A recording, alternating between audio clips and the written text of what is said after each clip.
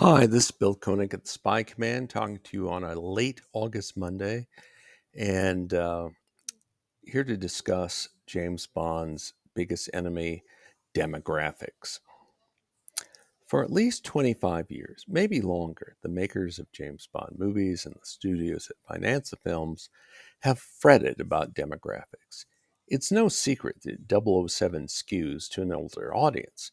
The first film in the series debuted more than 60 years ago, and the second, From Russia with Love, came out 60 years ago next month.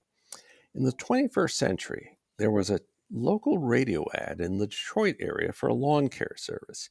In the ad, a father is supposedly talking to his daughter. As the ad unfolds, the father says, "That's just like James Bond."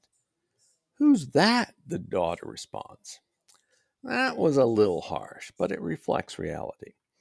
With No Time to Die, the most recent Bond film, 007 had soft financial results, at least in the US. No Time to Die's US box office was just shy of $161 million, putting it at number 007 among movies in the American market in 2021. That was down from about 200 million for 2015 Spectre, and even further down from 304 million from 2012 Skyfall. All that despite rising theater ticket prices during this era. Some Bond fans dispute whether this is important. Well, Bond skews older, so that's not a factor, so the argument goes. Not a factor? The money men of films and TV keep a close eye on demographics.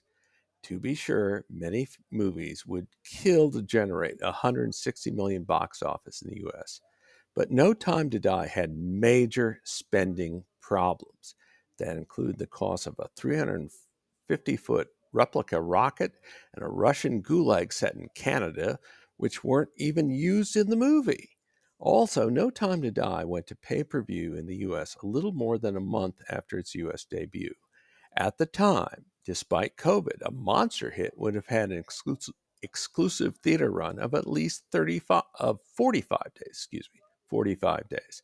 In addition, some Bond fans say, what about Mission Impossible 7's box office? Well, what about it?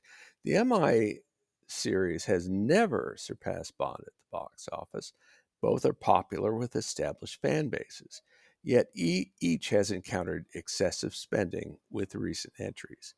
Bond somehow, some way, needs to reach younger audiences, but its demographics aren't an excuse for No Time to Die's box office. That's why studio executives get paid the big bucks.